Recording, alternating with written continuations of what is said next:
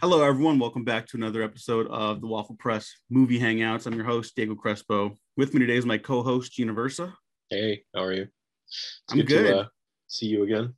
Yeah, it's good to see you too. I feel like I'm gonna do a gallery view for this one too, for our YouTube video section at least, Yeah. because we do that now. So you can go ahead and check out that subscribe button, click it. You might like some stuff we do, you might not, and that's okay. But if you subscribe, you're not going to miss anything. And you're really not going to miss anything if you hit the bell that lets you know when we upload videos, because YouTube's apparently been really bad about that lately. I actually had a friend ask me, hey, are you not posting to YouTube anymore? And I said, no, we've been posting more consistently than we ever have. So don't know what that's about. But anyways, do the bell, please. Anyways, but there's other good news today that we have to talk about. Like, we have a very special guest, Gene, my friend Sarah Sorrentino, not Sora Sorrentino. Oh, that's Sarah a good name, though. Sorrentino. I should change my name. I think now you have to. You're fantastic. You have so much to talk about, and we have so much to talk about. But first, talk a little bit about yourself. There you go. I almost had word soup there. You're doing great. I'm Sarah. I am an editor. I watch movies sometimes, but sometimes I forget. I run a website called Film Cred.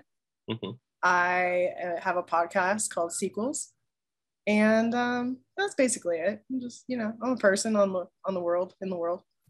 Yeah, you're a person. You're a very funny personality on Twitter, which is like, I know it's probably not what you're trying to do. I think it's just you just like you're very cordial and friendly, but then you also don't put up with like film Twitter bullshit, which is like great because you need I try to think before I tweet too.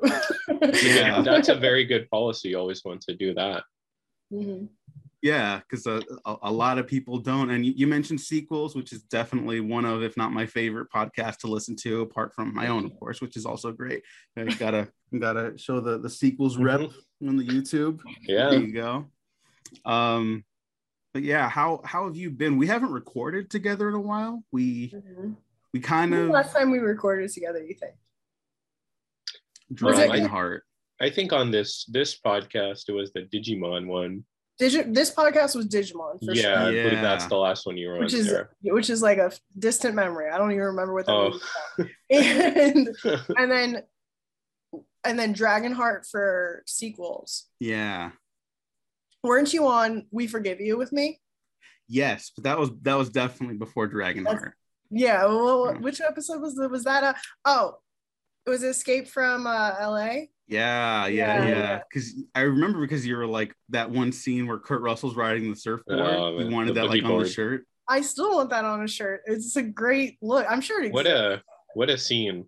It's such a good scene. It looks beautiful in a weird. It really does. Yeah. I mean, it's good. Out of all the problems for that movie, I don't think that's the surfboarding one. That's the one. Oh no, that's not a problem. That was the best it got. No, I go to bat for that ending. I think that's one of the best movie endings, and like I like that movie, but that ending is just like, oh hell yeah! Like I just want to like walk out and do the middle finger to everyone I hate and be like, I still haven't seen Escape from New York. You'll love it. Oh? I have it saved. It's on a watch list. I think it's on a watch list on like HBO, right? Yeah, they still have it on HBO Max. So I've got it saved. Like, okay, Sarah, you're gonna watch this, and I have not watched it. Right. Sarah, you're not a fan of scary movies, though, right? So you're not like super into John Carpenter's like whole thing. No. I feel like I have. I think we talked about it on the podcast. I have seen some other John Carpenter films, but I couldn't tell you exactly which ones. Okay. And he's a little bit different. He's not. I don't know. His horror films don't seem too like out there for me. Like I feel like I could watch them if I wanted to. So older horror films are a lot easier for me to watch. Gotcha. Okay. Less realistic now. It doesn't look like something happening at this moment, so I can handle it. Yeah, instead of The Thing, you could watch The Thing from Another World, the movie it's remaking. Oh yeah, is that a black and white? Like, nice. Yeah. Okay. Yeah. It's actually pretty good. Like, it's one of those movies that like now when stuff gets remade or whatever, it's like, well, it'll never like wash out the original. People will always remember the original.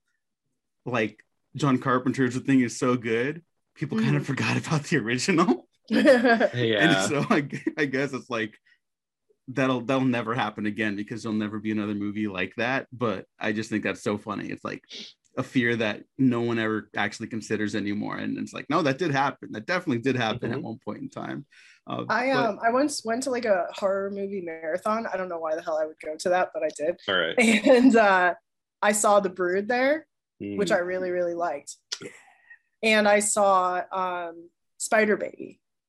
Never seen Spider Baby. I don't know that Spider one. Baby's good, guys. Spider Baby is like, I think people say it's like kind of like Texas Chainsaw Massacre, where it's like a creepy, weird family situation. If I'm getting that correct, I've never seen that, but that's what it's kind of like that situation where it's like things have gone wrong with this family and they're killing people.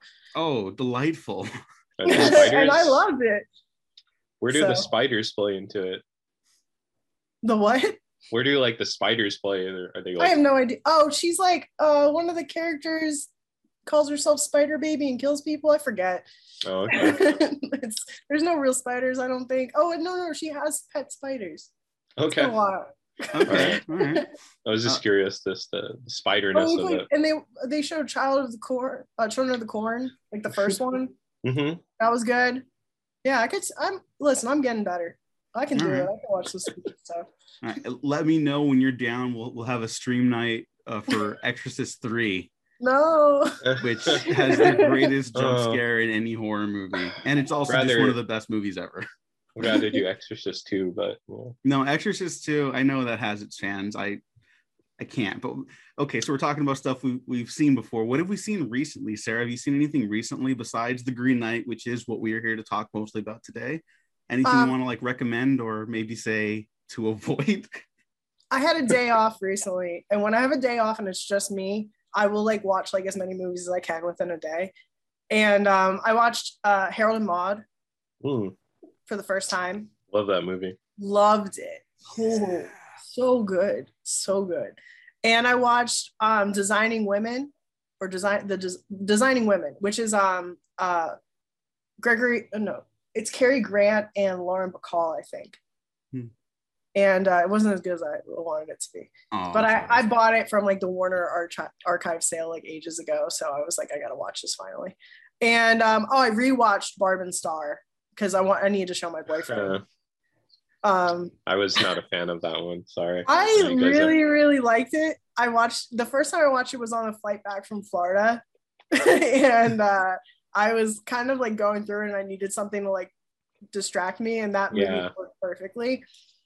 My boyfriend watched it and he liked it a lot too. He really liked it. I was really happy because it's odd. It's really an odd. insane it's very film. Odd. It's really weird. I think it really gets good when they like they all drink that like massive drink and they get the treasure at the bottom.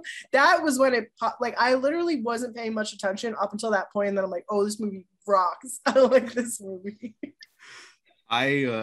I had like a horrible head cold, hay fever, like the whole like a cocktail of like basic house illnesses, and I thought it was COVID, and it wasn't, right? But I took a bunch of cough medicine basically, and I was like, I need to go to sleep. Barb and Star 99-cent rental. Yeah, I'll probably watch that. And that movie made me feel like I was losing my mind. He's tripping on cough syrup watching Barb and Star. It was incredible. Like it's like a 4-star movie, like a solid 4 out of 5-star movie for me. But that like just elevated it into like the upper pantheon of stuff I've watched recently for sure. I really liked it. Yeah, sorry, Gene. You gotta. Oh, maybe it's just me. Maybe it's see that movie in the right headspace. Gotta put some cough medicine. Yeah, you gotta shoot back some cough. Maybe no, don't do that if you're not sick. Don't. It's horrible. Don't listen to that. There are other substance enhancements that won't damage your insides. But yeah, Gene, what else have you seen recently? Recently, finally saw Bo Burnham's Inside. I thought that was. Are you okay? I'm like, oh no, I don't know if it was that depressing, but I found. I didn't feel very depressed. Obviously, yeah. I think everyone had different experiences during all this. Mm-hmm. I got to sit at home and work from home with my boyfriend the entire time, and I actually like him. So, I built a bond with his cat, so we're friends now. That's there cool. you go. So like for me, it was like, okay, I could. This was a window into what other people were experiencing, a heightened version of what some other people who were experiencing. That's interesting. Yeah. To see. But I didn't have a breakdown over it. Okay, that's good. Yeah, I didn't either. So yeah, I would I don't know. Yeah, it was just a lot of the songs got me, just laughing, and just found myself I don't know, I found it really funny. Sure there's some heavy themes, but for the most part I thought I really enjoyed Bo Burnham, so Me I too. was really enjoying it. And then I saw Pig, which I think I enjoyed it. It's just very out there, but I love that Nick Cage. He's a good guy. I don't know anything about Pig. I haven't watched the trailer. I just know there's a pig in Nick Cage. Mm-hmm. In my mind, it's like what was the film with the big giant pig hippo? Oakjaw. Oakjaw. Yeah. In my mind, it's like Oakjaw, but with a pig in Nick Cage. It's a lot different than Oakjaw. I would There's say. no crazy Jake Gyllenhaal. Oh, well, yeah. No. Yeah, I would say very different from Oakjaw, but yeah, Pig is certainly a film. I don't know. I think people should just go in like that. Don't see the trailer, just go in, because that's what I did. Oh, I was forced to watch the trailer for Lamb, even though I didn't want to see the trailer for Lamb. Oh yeah, I can't figure the trailer out for Lamb, where it's very. I'm not sure if it's like comedic or if it's terrifying. I have no idea what the fuck is going on. I mean, somebody had sex with a sheep or whatever, but otherwise, I was like, it started. I knew what it was because Film Twitter had been talking about it. Mm-hmm. And I was like, and as soon as the trailer started last night at the theater, I was like, I don't want to see this trailer. I said to my boyfriend, I'm like, I don't want to see this trailer. And I watched it and I'm like, oh, I didn't want to see that trailer. It's too weird. Yeah. I don't like it. I want to figure that movie, like as soon as it comes out, I'll probably go opening day, because it's just fascinating in a weird way, I guess. Yeah, watching, because I saw The Green Knight yesterday. Yes. With Gene, and I saw the trailer on the big screen for Lamb too. I'd seen it on Twitter and I was like, yeah, it looks like an A24 weird movie, whatever. Mm-hmm. And then watching it on the big screen, I was like, and I'm definitely not a guy who's like, the theater is the only way to experience movies. No, I'm definitely not that. But I will say, like, seeing a trailer projected on the big screen, at least, like, it's just so different. Because like the compression algorithms, like they crush like all the hard work people put into making movies look good. And then on the screen, like Lamb, I thought looked like so good. On Twitter, I could scroll past it. I was like, yeah, I'll probably check that out. But that like really got me that time. So I wanted to hop off. You guys get a Dune trailer? Oh no, we didn't. Well, we got there kind of late. Yeah. Well, I saw the new one in I saw the IMAX preview of those 10 minutes. Yeah, so I did see that new trailer. It looked pretty amazing. Yeah, definitely. I was hoping they would play the trailer before Green Knight last night, and they did not. But I heard some people did, so that's why I was kind of hoping y'all did. That's a trailer that plays well anywhere, I think. On film Twitter, it's a little divisive, but I think generally people are actually excited for that movie. And I'm excited. I think it's going to do better than we expect. I think everyone's expecting a bomb, but I think a lot of nerds like Dune, like in the real world. So I think it'll be fine. Fingers crossed for that sequel, but whatever. That's we'll like see. Too far ahead to think about. Yeah. We're here to talk about Green Knight today and some other stuff. But first, what I've seen recently, I saw Guy Ritchie's Wrath of Man, which I was looking forward to, and I missed it in theaters, and it blew me away. I am a noted Guy Ritchie fan and defender. I at least I don't know about defender, but I'm not I don't know him as a person. I'm a fan. Talk about a film as a filmmaker. Appreciator. I like most of his movies, and Gene and I know we're definitely the King Arthur hive, along with a couple other members of Film Twitter. You're on your own on that one. No, that movie's gonna have its day in the sun. Snatch is literally one of my top, like maybe 10. Yeah, Snatch is fucking great. I love Snatch. I love Rock and Rolla.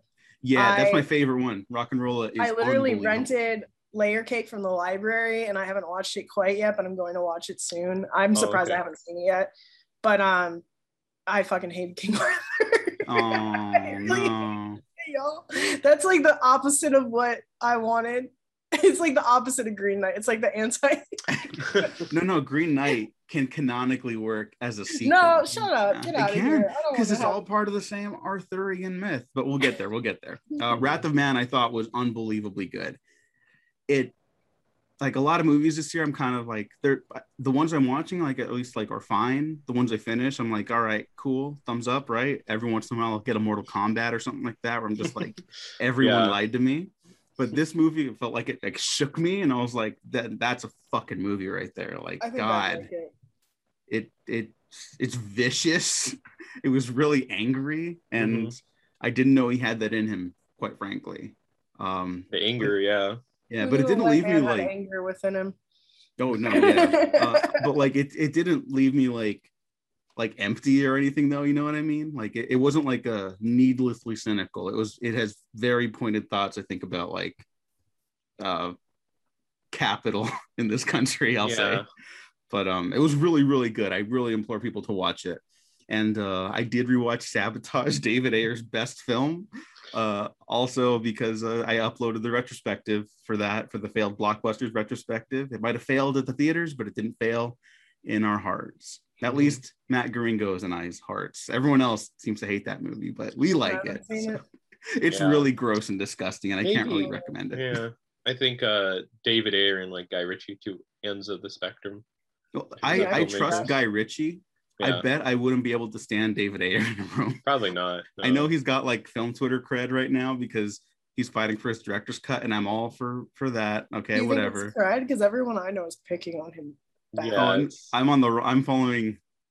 I don't want to say the wrong people because they're good people, but I get why people had are a note app saying that he saw people die, and now he's working. Like literally started by saying, "I've seen people die," and then the end of it is, "I'm working on the cut."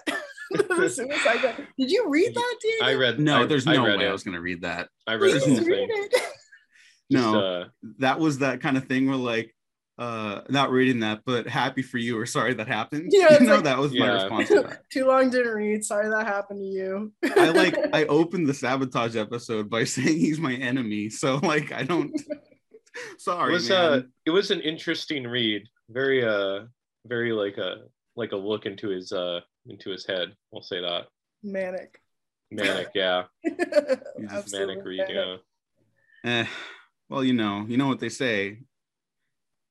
I don't know. I also want to just mention that I saw Old, and I really loved Old, and that's kind of a can of worms at the moment because Shyamalan films always seem like they have a lot to talk about, whether you love them, hate them, or fall in between the middle.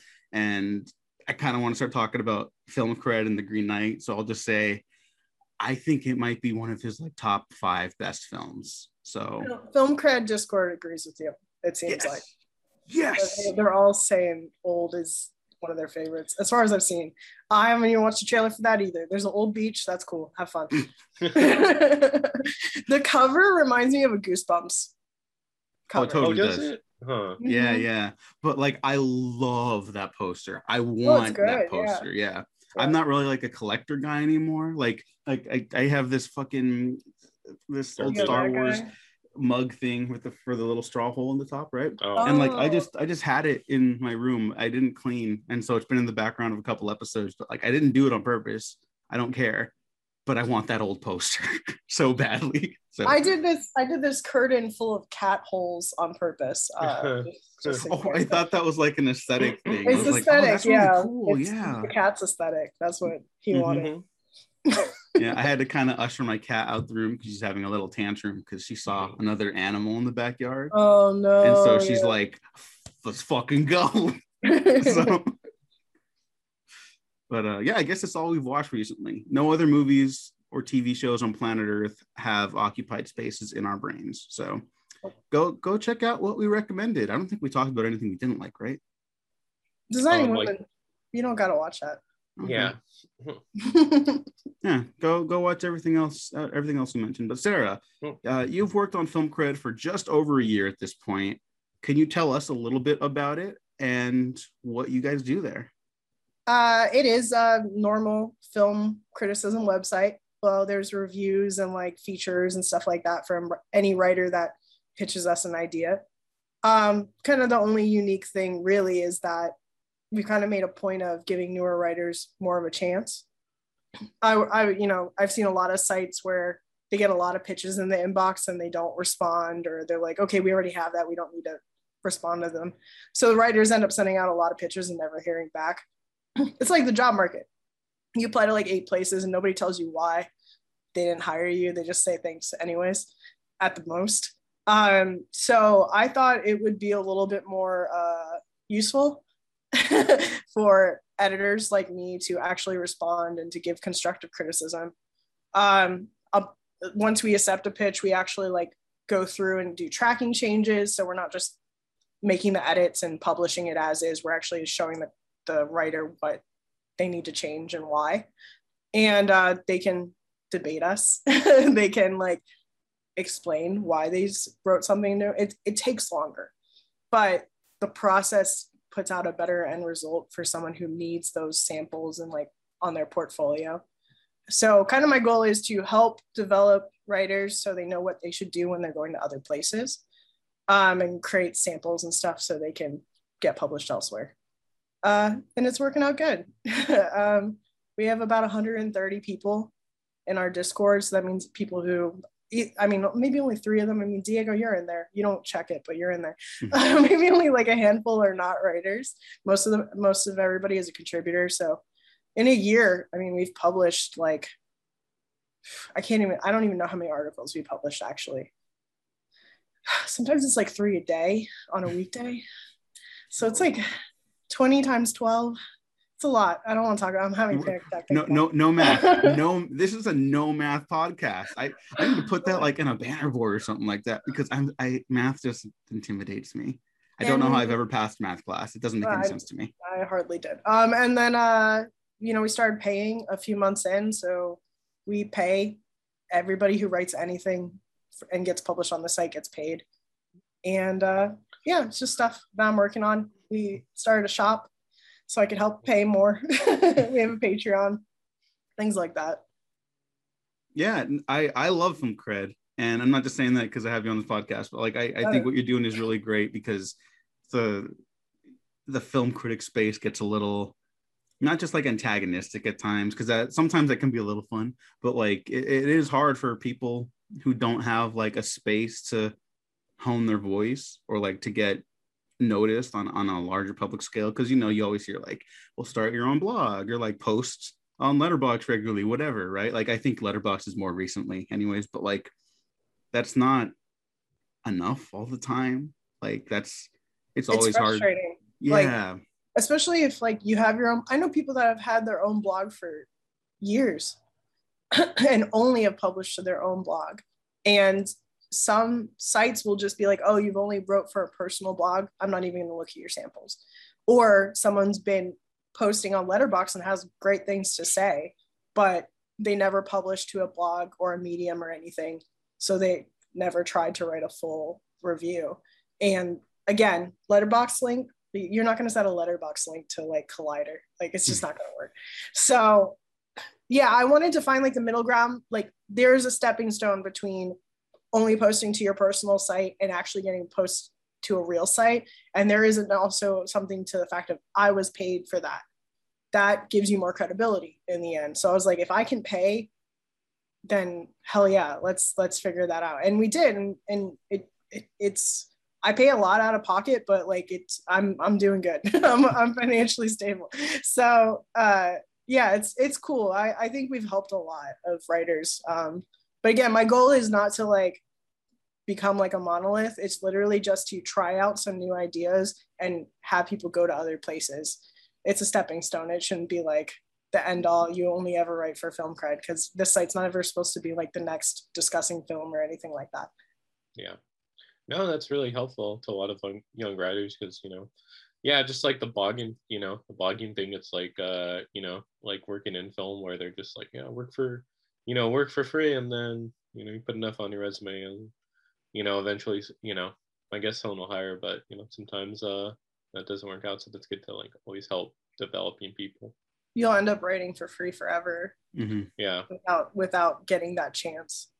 So yeah, and that's you're getting taken advantage of. I think because I've shifted away from an interest in journalism, right? But the best advice I got when I started like getting really involved in writing critical like papers and articles online was from my pal David Shreve, and he said like if you're good enough to be published, you're good enough to be paid. Like it's just that simple. And I think that's very true. And I think anyone who says otherwise is trying to keep that money for themselves, quite frankly. So it 100% depends on who the editor-in-chief is and how they can, like, there are ways to figure it out. If you can't run your site to be even halfway credible, like profitable towards being able to pay the writers, then you got to figure something else out. Like you haven't, and taking that leap to start paying is difficult, but once you figure it out, it's so easy for me to do now.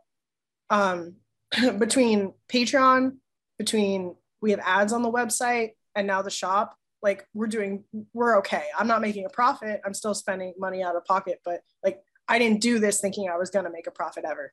I did this because of what I just said, just because I want to create a different situation for what I see on film Twitter all the time. But also I get to train editors too, which is really cool. I mean, I went to college for editing. Like that was what I wanted to do anyways. And I couldn't find a space where I got to do that the way I wanted to. So I had to create it myself. But there's so many writers who want to be editors or at least learn and understand it. Because when you understand the other side of it, of like how to read someone's work and give them that feedback, it makes you a better writer, 100%. You start to see how much plot summary is in a review and you're like, oh, I was doing that too. I got to stop. Let me fix that.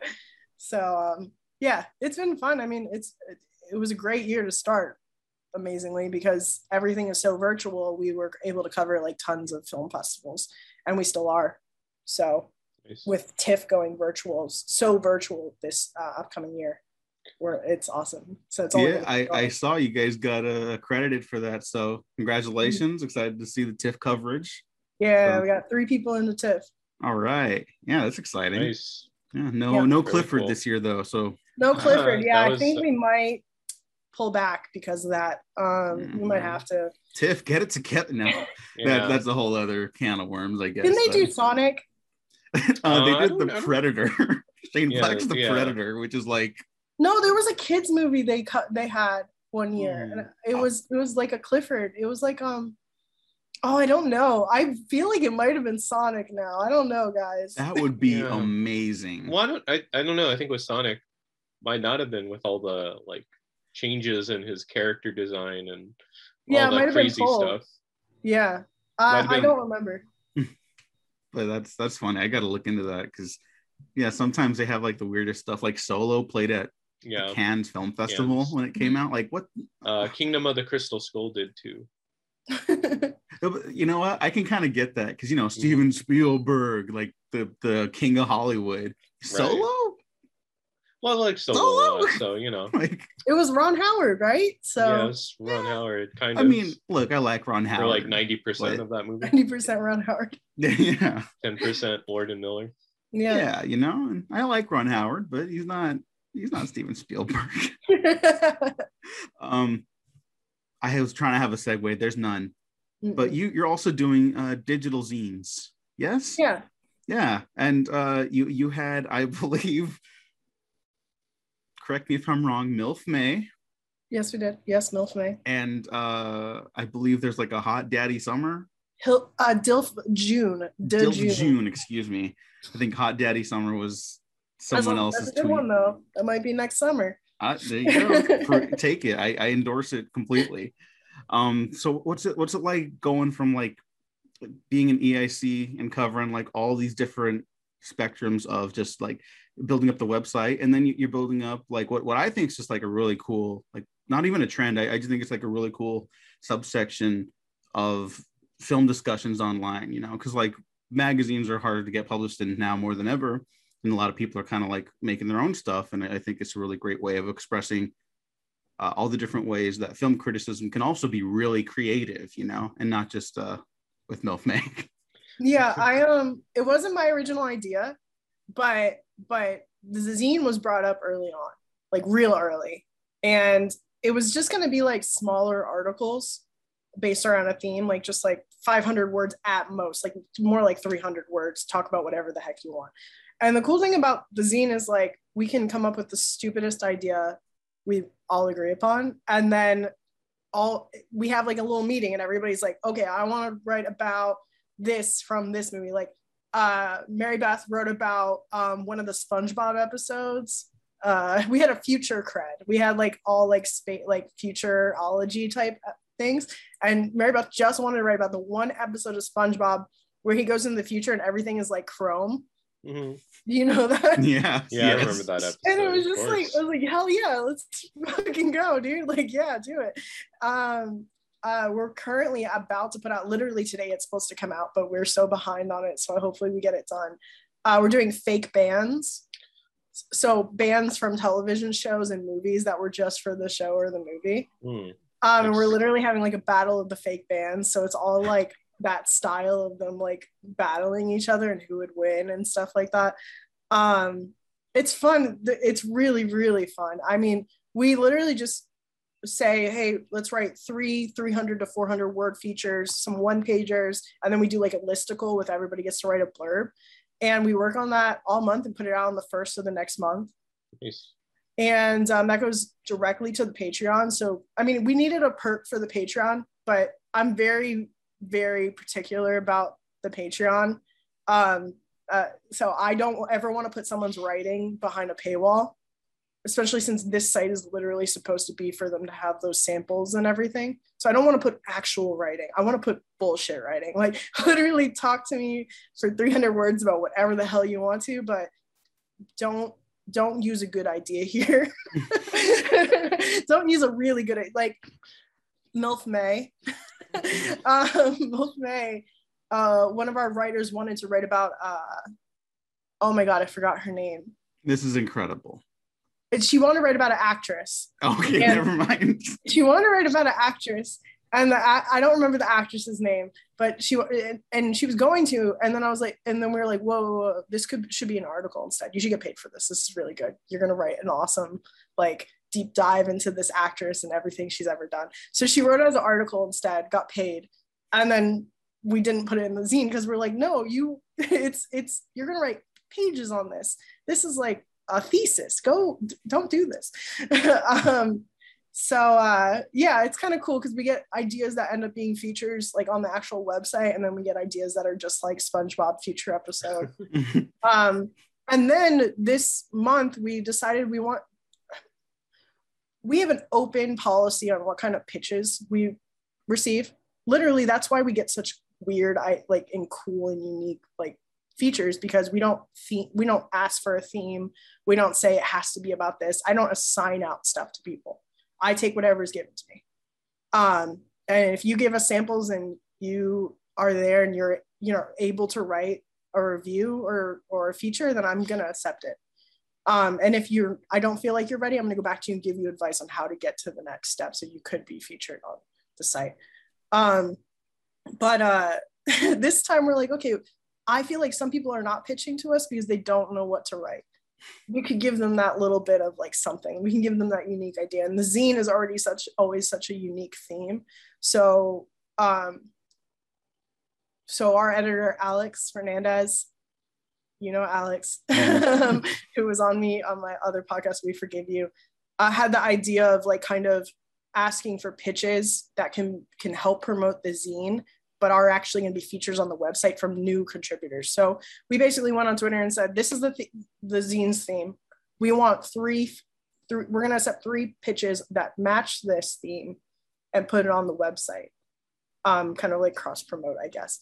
And we got such good pitches because it's like, again, fake bands. So we wanted like the most niche, like fake band you could think of. We got Bratz, the Bratz movie, like, we got the band from Buffy the Vampire Slayer. Mm-hmm. They always played at the club and like the first. Oh yeah, from the Bronze. Oh my God, it's so good.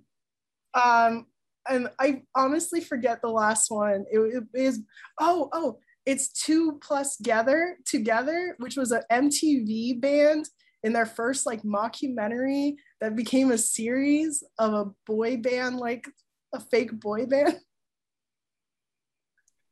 I'm And not you know what? familiar. They should have never gave me money. That's the real issue, is that I make money and I spend it on random ass articles for this website. But yeah, it's gonna be really cool. And we're gonna be publishing those pieces from brand new writers who have never written for us before throughout August. So that worked out really well. I'm pretty excited about that. No, it sounds super exciting. And before we move on to the Green Knight, how can we support you? You mentioned the Patreon.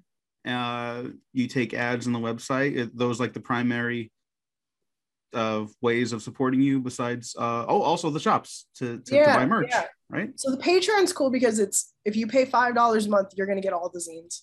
That's how you get access to the zines. It's $5 a month. And then anything less than that, you get on the thank you page, like, thanks for contributing, but it's $5 a month if you want the zine. That's the deal. Because we have an actual, Ray Sumlin is like an actual graphic designer who works on those. They look awesome. Have you looked at them? Yes, I you sent me the very first one too, and I thought it was really cool. They're beautiful. They're absolutely beautiful. And then the shop just opened. Shop, look at this design. Isn't it cool? I like it. Yeah. I love back the 3D glasses. Yeah, because we have a kind of like a 3D thing going on. So, but that was also designed by Ray. So we just put the shop on the website for our first anniversary. It's done really well, and we have stickers and we have another shirt. We're gonna keep on putting out stuff. We're working on a hat right now. Yeah. Like a baseball cap. Oh.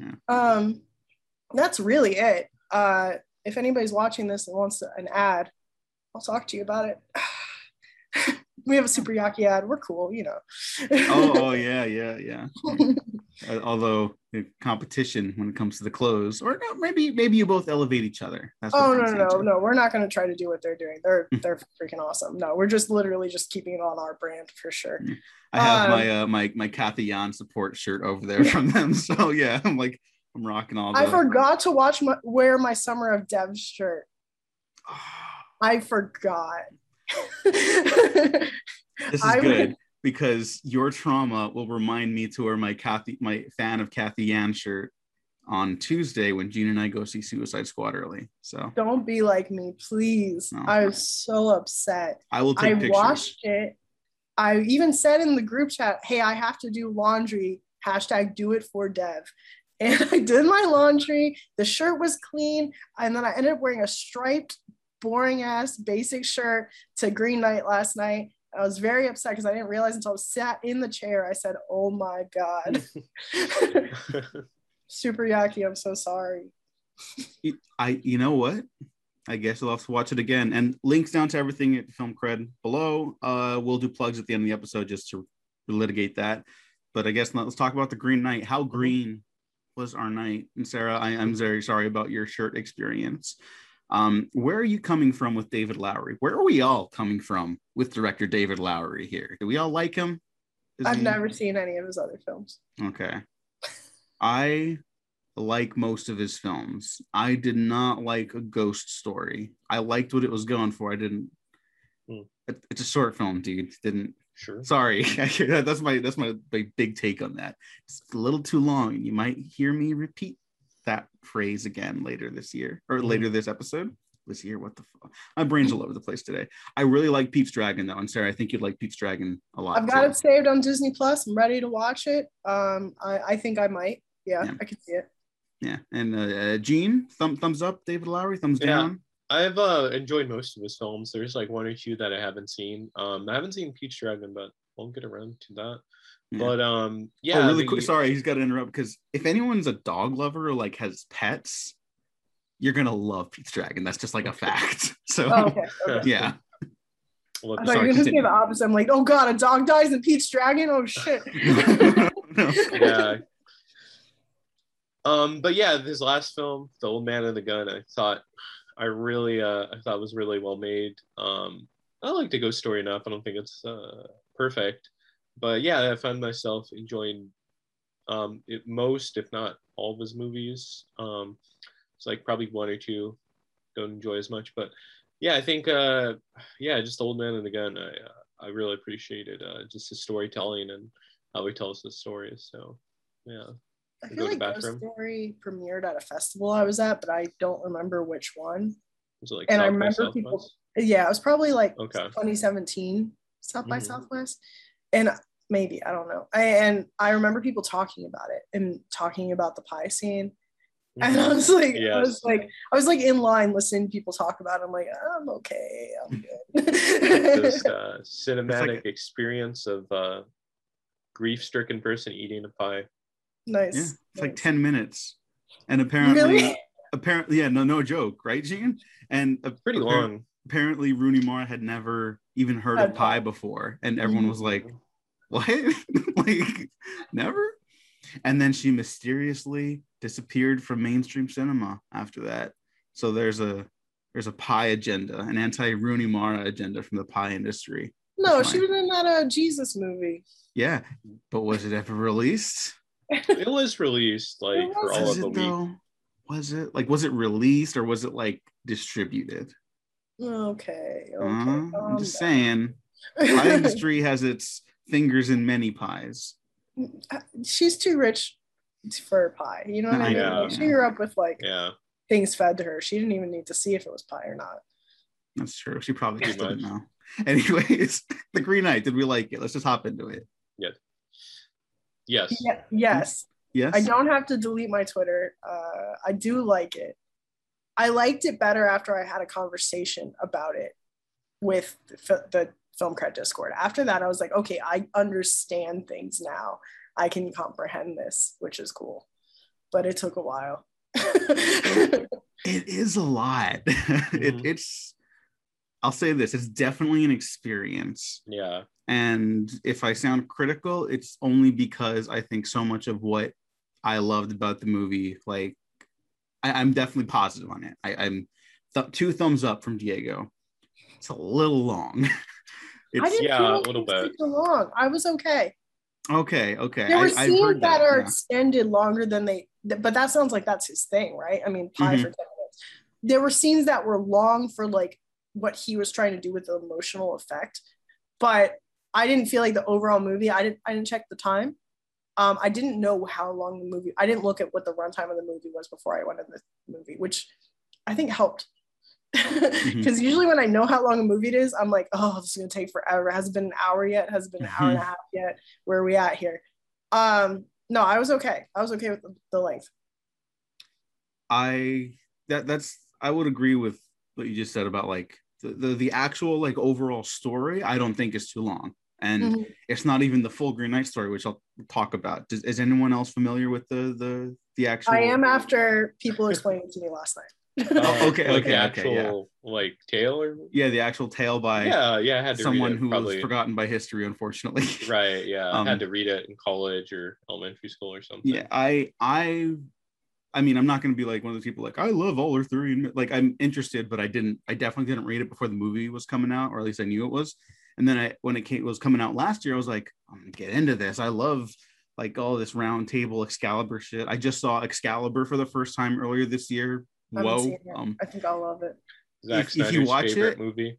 It's Zack Snyder's favorite movie. And when you watch it, you're just like, oh, everything makes sense now. Okay, cool. But yeah, so I read the Green Knight story when the Green Knight was coming out last year, and then it got pushed back, and I was like, well, now I'm just going to sit with this information and whatever. And it's interesting. It feels more expansive than the film, which is weird to say because the film is like so big at times. Yeah, but it's also like a much more like subjective tale about Sir Gawain. You know, like it's very much his experience, and that it made for like a very different experience from the story and the movie. And I think that's cool. That's a positive for me. I don't need the same experience replicated. You know what I mean? It just it's an adaptation too. Yeah, you know, so like liberties are going to be taken and stuff. Like there's no like giants in the story. You know, this is a much more like fantastical iteration of that story. And it's cool. It's very cool. I guess we won't get too heavy into spoilers right now, but we're all thumbs up. Yes. Yeah, of course. Yeah. Thumbs up. So now we will just get into spoilers then, because I guess if you're interested in the movie, we all like it, go watch it. Just know that it has like a glacial pace, but it's intentional. It's not. I don't think it was an accident that the movie moves slow, and I think it pays off really well. I think the ending's like perfect for this story. I found some moments, and again, this is like where I'll talk about specific stuff in the film, right? Where like he's caught by the bandits, Barry Keoghan, the guy from Dunkirk and Killing of a Sacred Deer, who's one of my favorite character actors right now. When they leave him there to die, and they leave Dev Patel there to die, and everyone's like, no, not Dev Patel. And the camera does this cool thing where it shows the passage of the seasons and time, and then it wheels back around to him, and it's a skeleton. I was like, wow, what an incredible like display of technical showmanship. I would have absolutely asked the director to cut that out of the movie, because I don't think you needed that, but it looks amazing. You know what I mean? I was talking to my boyfriend about this last night, where he was like, why did that happen? And I think that it was necessary for me, because it's kind of a foreshadowing of what happens later with him when he sees his life go in one direction and he makes a decision to do it otherwise. It's literally what happens. He could have just laid there and became a skeleton. He made the conscious decision to not do that and to go scuffle over to the sword. So I needed that to understand that this is like a mechanic of the story that could happen. Like things can shift, like he can make a different decision and change the outcome. So that's why I took it that way. And I liked it because it's very, very mythology feeling. Like it's very like, it reminds me of like those kinds of stories. Like that was something so much very like, I really like Celtic mythology. I've never read this story before. I focused almost everything I ever did on like, I only want to read about Morgan Le Fay. Fuck yeah. Like if Morgan Le Fay is doing something. However, I didn't know Morgan Le Fay was part of this story. Yeah. And I want to talk about that. But that was so cool. But I didn't know anything about this. Going in as blind as I did was really hard though. Because I went in blind, my boyfriend went in blinder than that. And it created a lot of confusion. And I think some of that confusion is actually not even solved when you do understand the story. Yeah. I want to hear from you too, Gene, but like we had a discussion coming out of the theater, and because Morgan Le Fay is not like the revelation that like she's kind of the one that calls the Green Knight and stuff like that to the trial to make it like a trial for her son. That's like kind of, because it's written old. I would be lying if I said I had like a full 100% understanding of it, but like I definitely have an interpretation of it where that's like an accident that wasn't meant to hurt her son. It's meant to hurt everything Morgan Le Fay kind of does in the story is about like, you know, hurting Arthur and like getting power for herself. But yeah, and she's like a fascinating character in literature, and kind of weird that she's not like known as like one of the better antagonists and stuff. She's one of the greatest. Yeah, 100%. like but I think we were talking last night in the group chat. We were talking about how it's not just her characters that obviously has to be mixed with another character. In some stories, King Arthur, you know, she's his antagonist, but also in some stories, his other sister, which is her actual like blood related sister, has a child, and then like that child, she wants that child to become the king. So it's not that he wasn't in line to become the king, but it was more like she might have been doing things to develop her son to become king.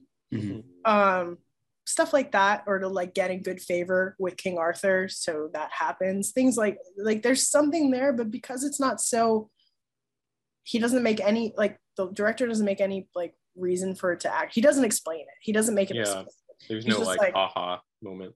While it's 100% cool to see Morgan Le Fay doing magic, like, and being like pagan and like being, you know, a woman of color other than white, that was so fucking cool. I wish they did kind of explain more of her purpose for things, because I would have liked it even so much more, because it was just, I mean, I wasn't even sure it was her And then when I realized it's her, as the magic was happening, I was like, oh, fuck yeah, hell yeah, Morley Faye. I was so hyped. I genuinely got excited in the theater. My boyfriend had no idea why I was excited. I'm just like, yeah, Morley Faye.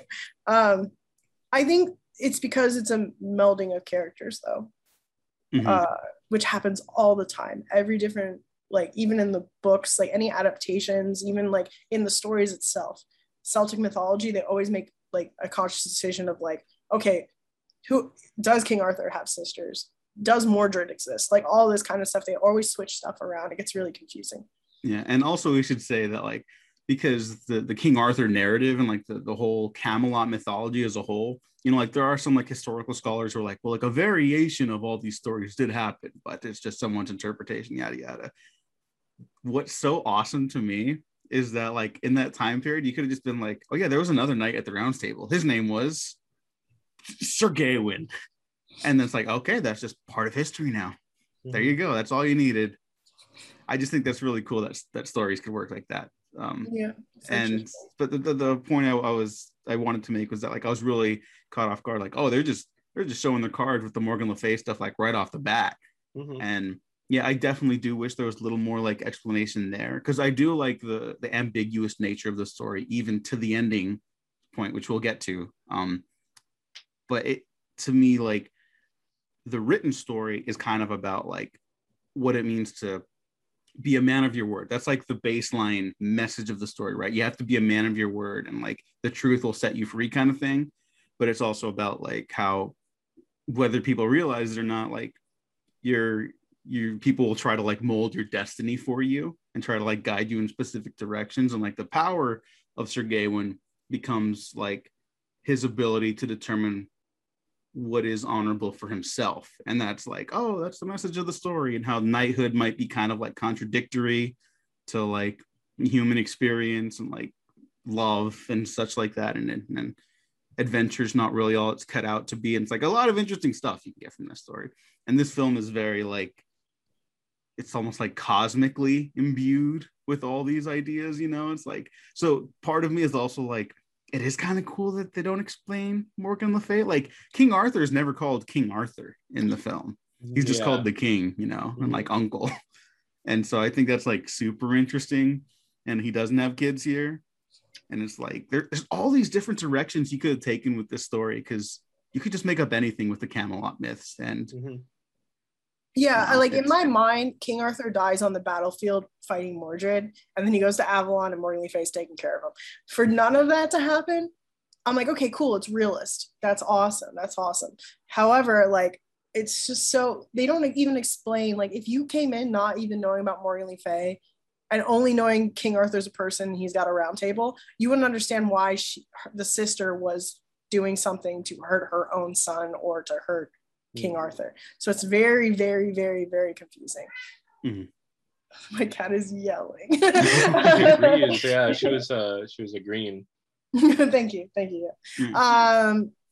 It is very confusing in that regard. And then going into the other part that's exceptionally confusing is why they cut so much out of the actual story, which is him at the Lord and Lady's house. They made it very, very short, and they didn't even keep the same kind of kissing mechanism.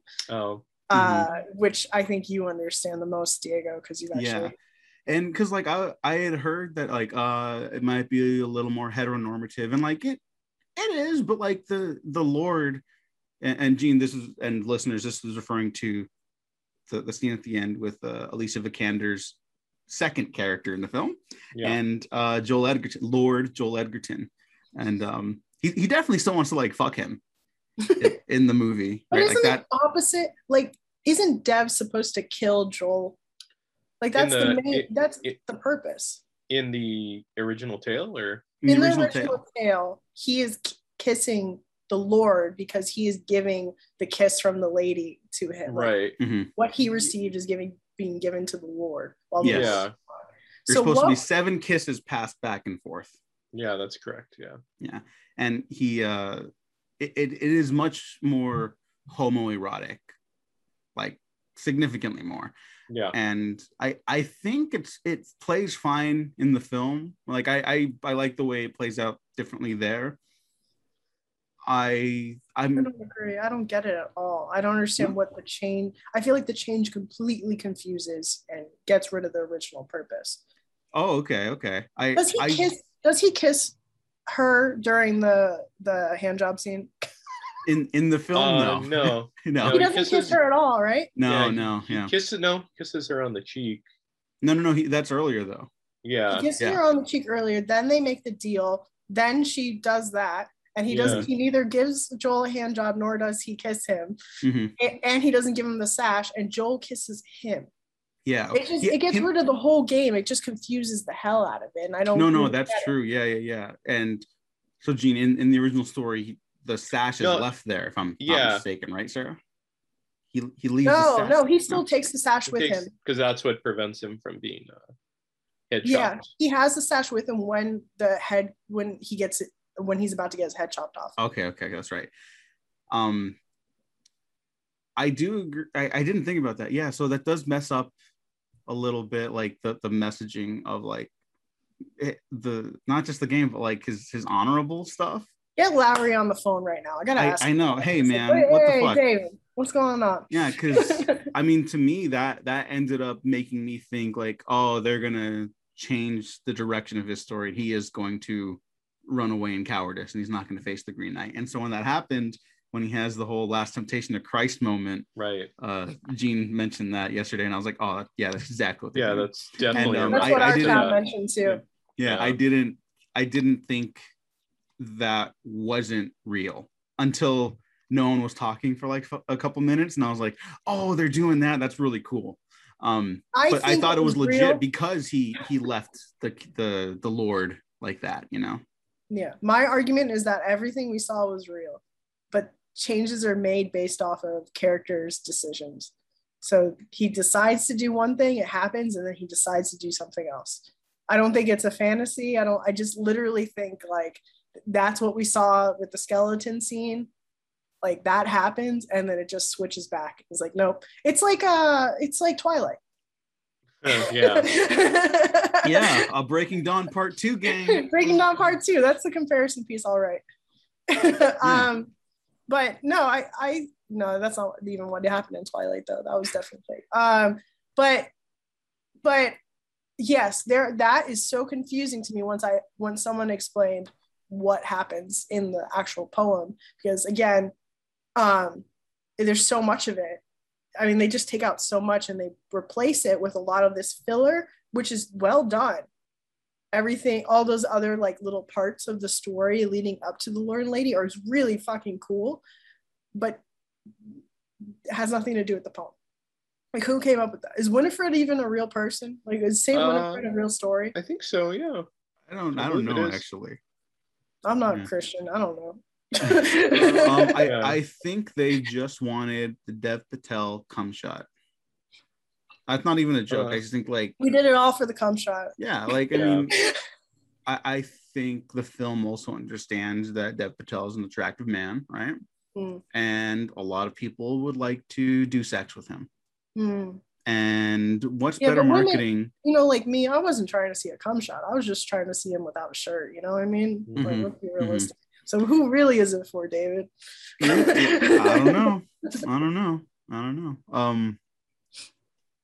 movie wasn't as sexy as I thought it was going to be. No, I heard it was like, oh, it's like the hottest movie of the year, and like I guess if we're grading on a curve. But yeah, like I literally warned my boyfriend. I'm like, people are saying this movie's sexy. I'm like, you might have to like give me a fan or something. Like this is gonna be stressful. And he's like, okay, I'm here. I'm ready for it. And then we see it and we watch the whole thing. We get out. Like, wasn't that sexy? Like I didn't see much. Like I saw some back. I saw the spine. If you're in the spines. Saw his butt. Oh, I don't remember the butt. I don't even remember the butt. I don't remember the butt either. But I do think like that probably some of the sexiness response is just that a lot of movies aren't even trying to be sexy anymore, you know? And it's like, that's why I'm super excited for the next Paul Verhoeven movie, hopefully coming out later this year or early next year. Benedetta, let's go. Because at the very least, that old pervert's gonna make a sexy movie in some capacity. So I heard there's a penis in Suicide Squad. Oh, really? Huh. I mean, Someone it said is the word hog. I think that means penis. If it doesn't, that's on me. Yeah, it is R-rated. yeah, You know? yeah. Could some King Shark drops dong? No, it's supposed to be Cena. Whoa! All right, good for him. All right, yeah. All right, yeah. Yeah, no dong in the Green Knight though. No dog in the No. Green Knight. Yeah, You get some But, giant boobs. Yeah. yeah. Yeah. I like that they were kind of like almost like androgynous, you know, like it didn't little look like bit. any specific gender. It's just like they are giant people.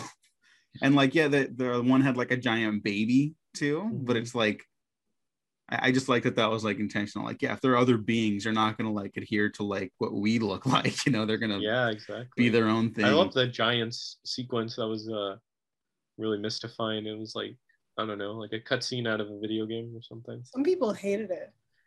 Yeah, some people really didn't like it, and I'd heard that going into it, and I saw it, and I was like, oh well, if the whole story's kind of like almost like humbling Sir Gawain, then that's kind of like what's more humbling than realizing like there's entire like other beings that are so large and so much bigger than you, they don't even understand you what you're saying. as like Yeah. you your words don't mean anything to them. Like I thought that was really cool.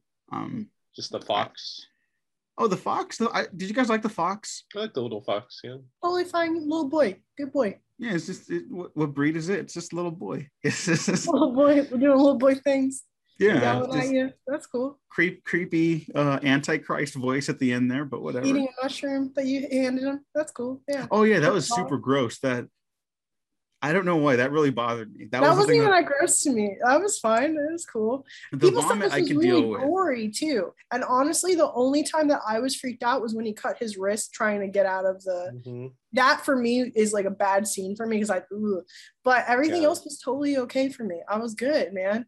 Kind of wish I was like of a different mindset. You guys know what I'm saying? When I went into the theater, I think that would have been good, but I wanted to go in like paying attention. But I feel like that would give me a little more of an existential crisis coming out of it. Yeah. No, I get you. I want to read out some tweet responses. Usually we get more, but I think everyone is just kind of like, I don't know what to think about the Green Knight. Right. And so, friend of the show and guest Shelby said, talking CGI foxes should be illegal, and I disagree with you. I'm so sorry about that for you. We're pro fox here. What did the fox say? It said your doom is at hand. Yeah. At Hey Angelo Torres. Hey Angelo. I know it's a Shrek prequel, but that Lord Farquaad cameo was forced. Cool. So these are the kind of responses we're getting. Yeah, At Darn That Dave, when I said I think about the Green Knight, he said same. So I think everyone's just kind of mulling over like it's hard. What do we think about something like this? It's very weird for a mainstream release, and I'm glad that A24 didn't like throw it under the bus and they kind of stuck to their guns. Part of me does wish it got a digital release because I did want to see it for so long, so badly. But like, right. Well, I'm glad I got to watch it in a theater. They were still trying to release it like during the pandemic, which was just weird, very concerning. Saying it's going to come out August 2020. Our theater was pretty full. Oh, that's good. Yeah. No, that's we went to like West Austin where like it's just hills and rich people, and like people actually went to that theater and saw it. So I was pretty impressed. I think they're gonna have a small hit on their hands, honestly. So yeah. I hope so. At least for first-time watchers or people who need to rewatch it because they don't understand anything that happened. Yeah, I've seen it twice, and the second viewing does actually help, or it helped me a lot. So yeah, I need subtitles. Yeah, some of the sound design was a little hard of hearing. I mean, it's not like Tenet, sort of, but just like the fox, like I can understand one or two of his what he was saying, and then the lady's monologue when she's talking about the green and the red, and like I loved it. It sounded beautiful, but at that point I was sitting in the theaters. This is the first movie I've seen in the theater since February 2020. That's good. I think I saw Emma last. Okay. So I went to the theater and I'm like, God damn, I haven't watched a movie without subtitles this whole time. So yeah, definitely pro subtitles on everything for myself personally. I would have liked it, and I feel like I would have picked up on things. I would have known that was Morgan Le Fay a lot faster, you know. Mhm. So that would have helped me. Yeah. I think everyone would have found out that it was Morgan Le Fay, like in any capacity. Yeah. Yeah, because Right. they don't like my sister. Okay, cool, thanks. Which one? Like, there's three. One of them you had sex with. Which one is this? Like, But hey, he didn't know. That's the whole yeah. shindig. And he didn't know either. Exactly. Yeah. But Yeah, oh, I would have been able to pick up faster. yeah. I think it's a very takes a while to digest that sort of movie.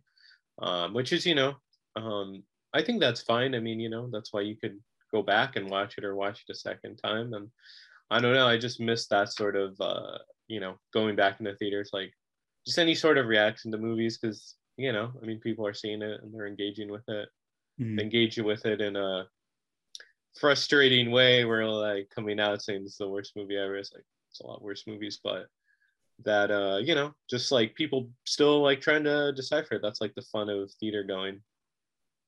I think Yeah, we're gonna see some amazing like film analysis on this. Oh yeah, I've read a few articles already, and yeah, I'm just interested in other people's interpretation. Like I saw it with a roommate, and they had the idea that it was all just a dream or all just like a fantasy as soon as he quote unquote dies when they do that switch around. So yeah, I'm just interested in other people's like interpretations. Yeah, Yeah, I think we're gonna see like the all the religious trinkets he gets before he sets out on the journey, and all of that being stripped away before he can actually do the journey right.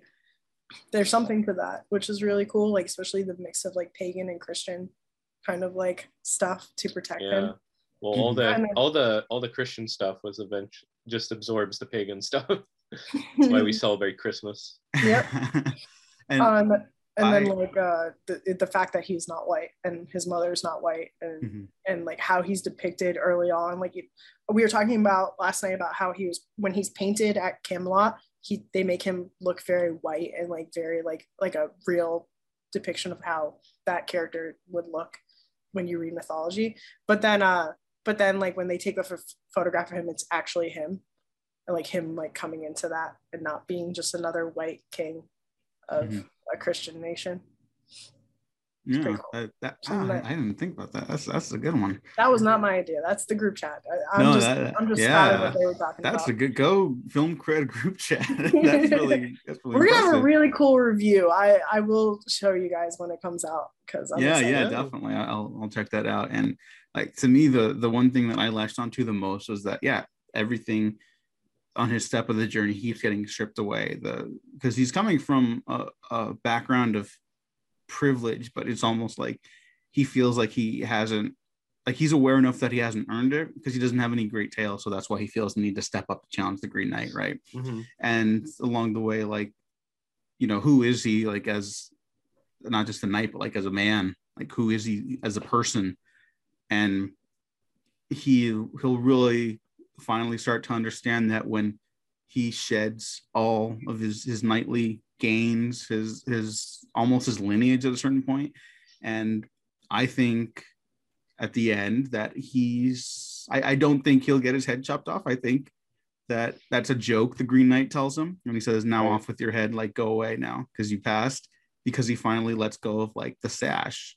And that's the last little bit of who he was before. And now he can be who he's really like, who he can be comfortable with. Mm-hmm. That's my He's take on the dead. journey. Let's go with his ego. Mhm. He's dead, dude. Yeah, you think 100% so? think he dies. Yeah, I think Oh. this is a nihilist tale of like literally nothing matters. Okay. I really believe. Yeah. I think the shedding of religious tokens and all that stuff is on purpose because it's saying none of this is going to protect you in the end from death. You're going to just you're going to die. You just decide you want to die now or you want to die later. Do you want to do all this stuff that you're going to do? No, I'll just die now. Well, yeah, I mean, it's really open to like interpretation. Like I think there's no invalid like way to look at it where everything's kind of open-ended in this film. Yeah. Yeah. I also want to say my personal feelings on like how men feel about their legacy and their greatness and like having something when they die, and then the women in the film telling him why why not just be what you are now. is very like a big part of that too. Mm. It's like he could just accept who he is and stay on his course, but he goes after greatness, and like in the end you're going to die either way. So do you want that big legacy that you wanted, or are you ready to go now? I like that reading. Mm-hmm. Yeah, that's interesting. Yeah, if anything, the film allows us to have all these different interpretations and readings and emotions, and most importantly, reminds us that it is in fact Dev Patel Summer. Dev Patel Summer. Mm-hmm.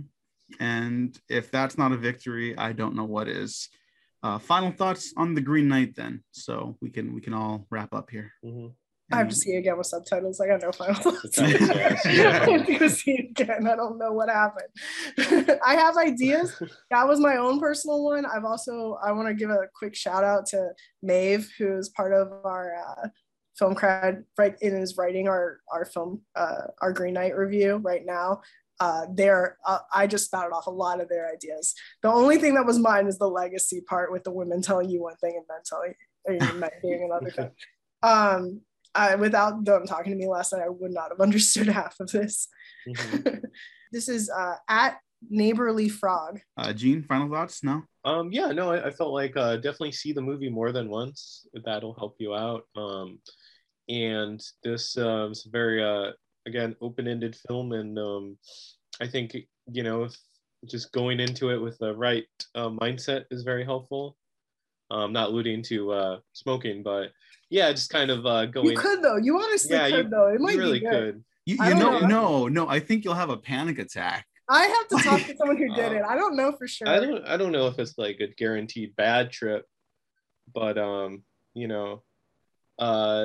you just go like, this movie's not, I wouldn't say like challenge you, but it's definitely open to your interpretation, and just go in and just kind of like try to figure it out. I think that's a good way to watch it. So, I think a lot of people get a lot of different things out of it, and that's the cool part of just engaging with the film. I just had a thought.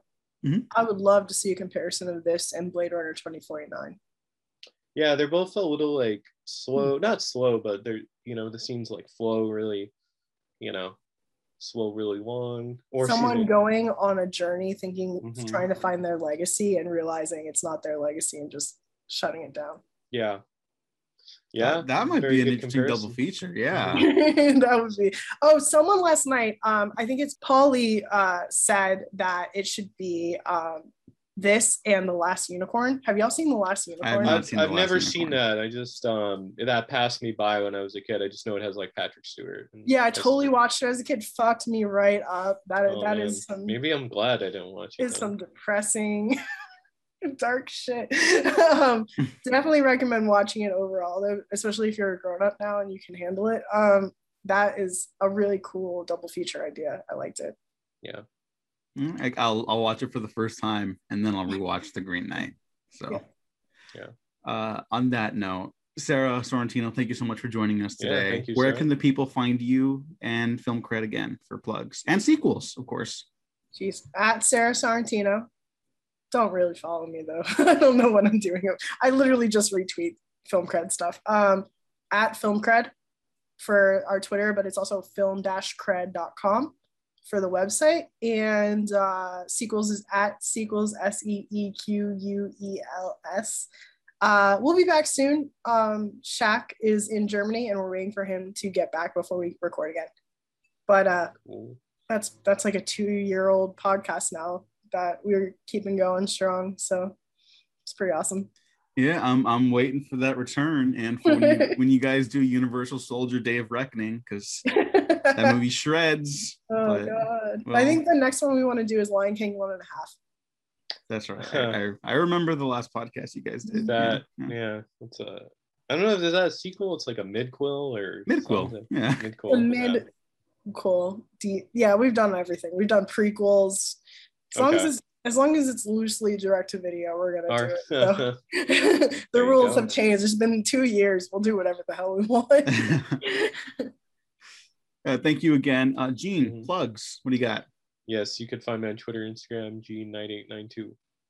And you could find me at the Diego Crespo on Twitter, and check out the Waffle Press on Twitter, YouTube, SoundCloud, Spotify, iTunes, and Patreon, where you can get early access to some other episodes we got cooking. Legend of Korra retrospective, book 3 part 2 went up yesterday at the time of this upload. Book 3 finale next week. Some other failed blockbusters retrospectives coming up. I'll give one away. We did Speed Racer, so check that out and see if that really is a hidden gem or if it deserves to be a failed blockbuster. I'm not even gonna lie, you know where I stand on that film. It's a masterpiece. But anyways, thanks for listening, everyone. Thanks for watching. We've been professionally unprofessional.